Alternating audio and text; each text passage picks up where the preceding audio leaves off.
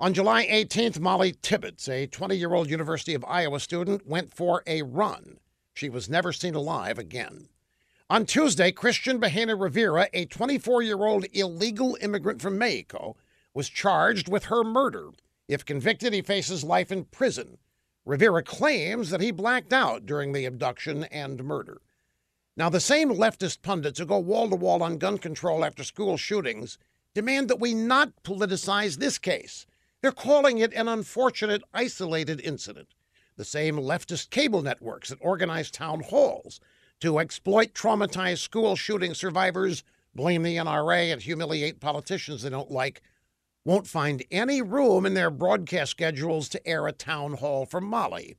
And the same elected Democrats who brazenly support open borders and sanctuary cities and who advocate endlessly for dreamers, well, they won't say one word about Molly Tibbetts' dreams, which were so brutally, needlessly wiped out. To them, she's just that girl in Iowa that Fox News is obsessed with. That's what they say.